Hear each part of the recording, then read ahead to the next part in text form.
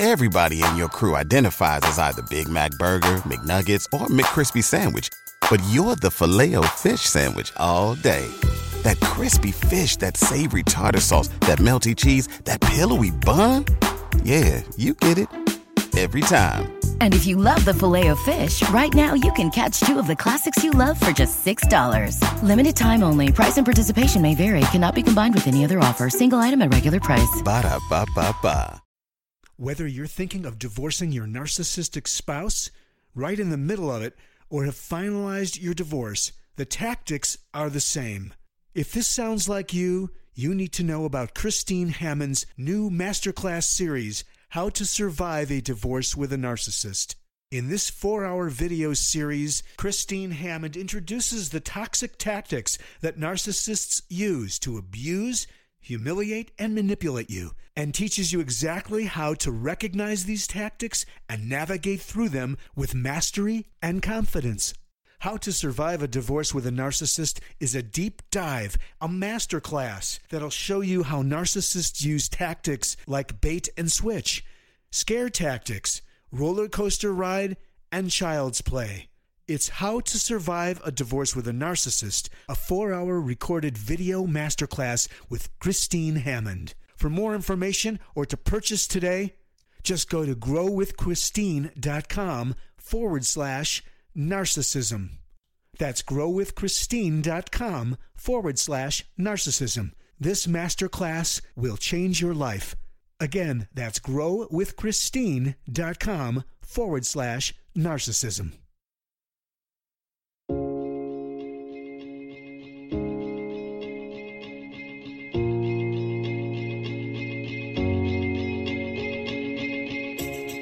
This is Understanding Today's Narcissist.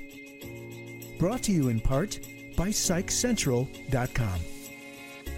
And now here's your host, Christine Hammond.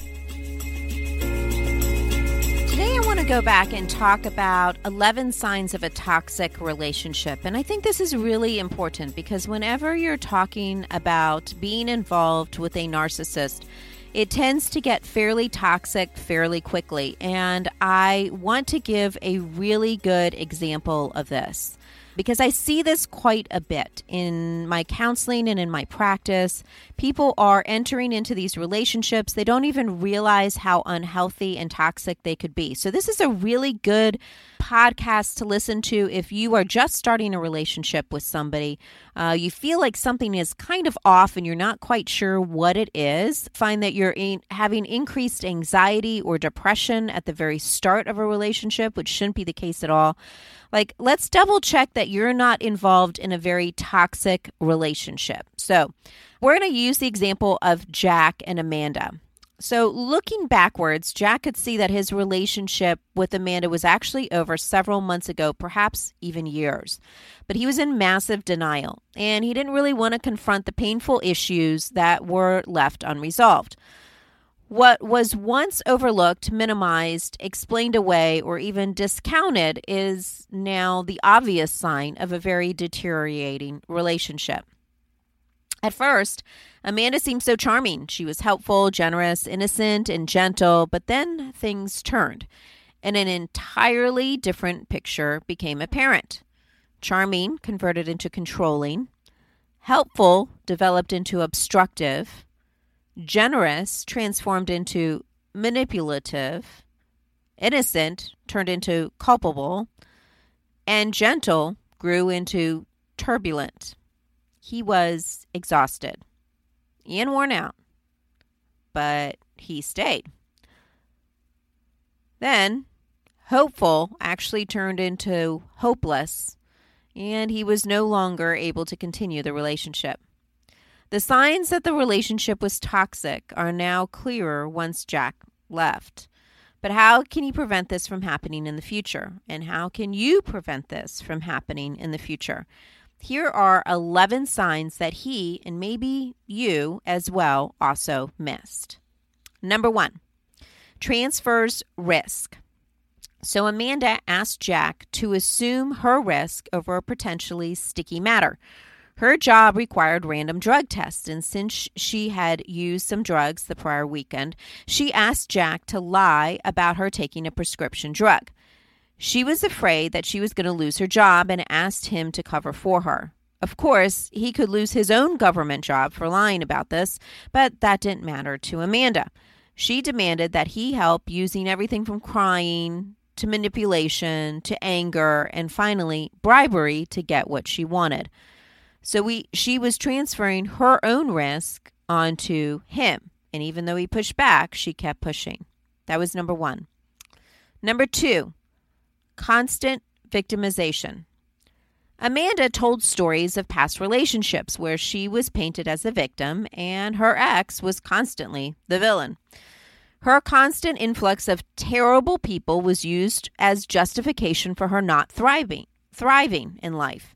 At first, Jack believed everything Amanda said, but then after a while, Amanda's ability to cut people out of their lives and continue her own victimization started to wear on him. So she was constantly playing the victim. We call this constant victimization, so that she could have excuses for her own poor behavior. That was number 2. Number 3, inappropriate anger. Anger is a base emotion, and it's a catch-all for more intense feelings such as loneliness, fear, guilt, or even controlling tendencies. It can come out in inappropriate ways, such as aggression, like bullying, suppression, the silent treatment, or passive-aggressive, which is biting sarcasm. Amanda's outbursts were intense, inappropriate, and designed to force Jack into submission. Jack, who hated conflict, would regularly fold just to keep the peace. So Amanda was throwing inappropriate anger, temper tantrums, and that was a sign that this relationship was going to be toxic. The number 4 sign, abusive tactics. Several abusive methods, such as twisting the truth, gaslighting, verbal assaults, physical aggression, or guilt tripping, were used. These are all unhealthy indicators. Amanda would escalate given the right time, motivation, and even environment. Any indicator of abuse is a bad sign. Jack was unaware of the abuse signals. His instincts told him that something was off, but his logical brain dismissed the feeling and looked no further, unfortunately. So this is a sign for you. When your instincts are telling you that something is off, start looking for abuse tactics. Often, we have a little internal warning signal that says, hey, pay attention to this. This isn't right. You're not being treated fairly. This person is taking advantage of you. They're trying to hurt you. Warning, pain. Like that's what your internal alarm is saying to you. But then your brain overrides and says, no, you're making a big deal out of nothing. No, there's nothing wrong with this. And then you shut it down. That's dangerous. You have to pay attention to those signals. You cannot dismiss them, and you have to see if this isn't stemming from abusive behavior. That was number 4. Number 5, gossip talking. Amanda would share secrets with Jack about other people despite a clear breach of confidentiality. Unfortunately, how Amanda spoke about others was also an indicator of how she was going to speak about Jack. Jack never dreamed that Amanda would spill his long-kept secret about some childhood abuse, but she did. When he confronted her, she justified her actions, saying that he was being too sensitive. This is a massive, huge red flag that you are in a toxic relationship when somebody is gossiping not only about other people, but also about you. Number 6, one-way communication. Jack discovered that he was doing most of the work maintaining the relationship. Amanda did not reach out to Jack as often as Jack was reaching out to her. Whereas conversations seemed to be weighted in Amanda's direction, it was entirely unfair. So even though Jack was doing all of the reaching out, the conversations were all about Amanda. Amanda wanted help with her issues, but then when Jack presented his own problems, she wasn't there for him. This lopsidedness bothered Jack, but again, he didn't confront it. So this one-way communication is an indicator that something is off and not quite right. Number 7, no responsibility. When there was a problem, Amanda refused to apologize and instead would blame things on Jack. Even when she was wrong, Amanda found ways to highlight Jack's faults and avoid her own responsibility. She also had a lack of empathy for causing harm to Jack, but expected a ton of empathy from him for even minor offenses. So no responsibility, Amanda not taking responsible for her own actions, was another indicator of this toxicity in the relationship. Number 8, controlling tendencies. Amanda told Jack what to do and how to do it. Even when Jack followed her lead, she would still find the slightest fault with what he would do. Then Amanda would become angry when things weren't done the way that she insisted they be done. There was little to no understanding of Jack's differences in temperament, personality, or even circumstances. So Amanda had controlling tendencies with Jack, demanding that things always be done her way. Number 9, absolute agreement. There was no allowance for differing opinions for Amanda. Jack had to agree with her 100% of the time, even on sensitive topics such as religion or politics.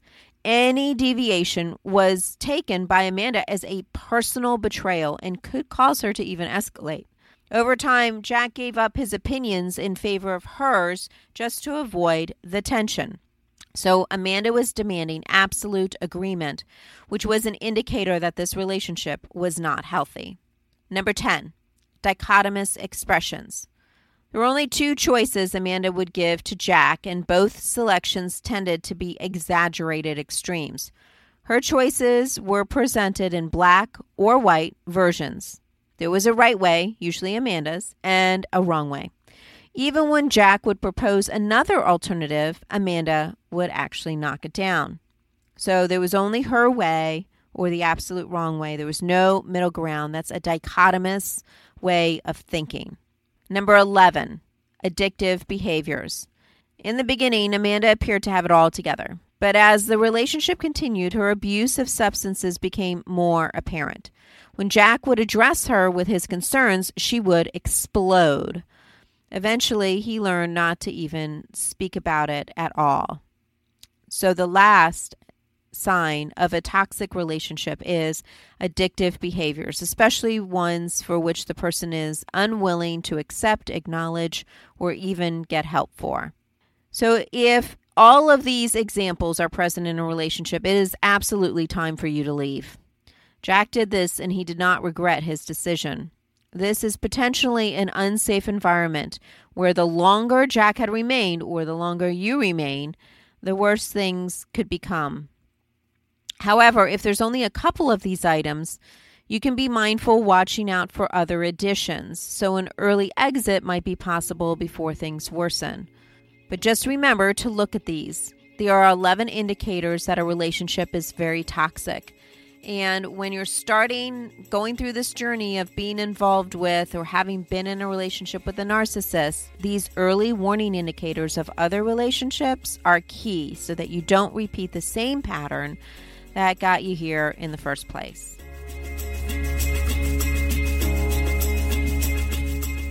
Thanks for listening to Understanding Today's Narcissist with Christine Hammond. Brought to you in part by PsychCentral.com. For more information, visit GrowWithChristine.com.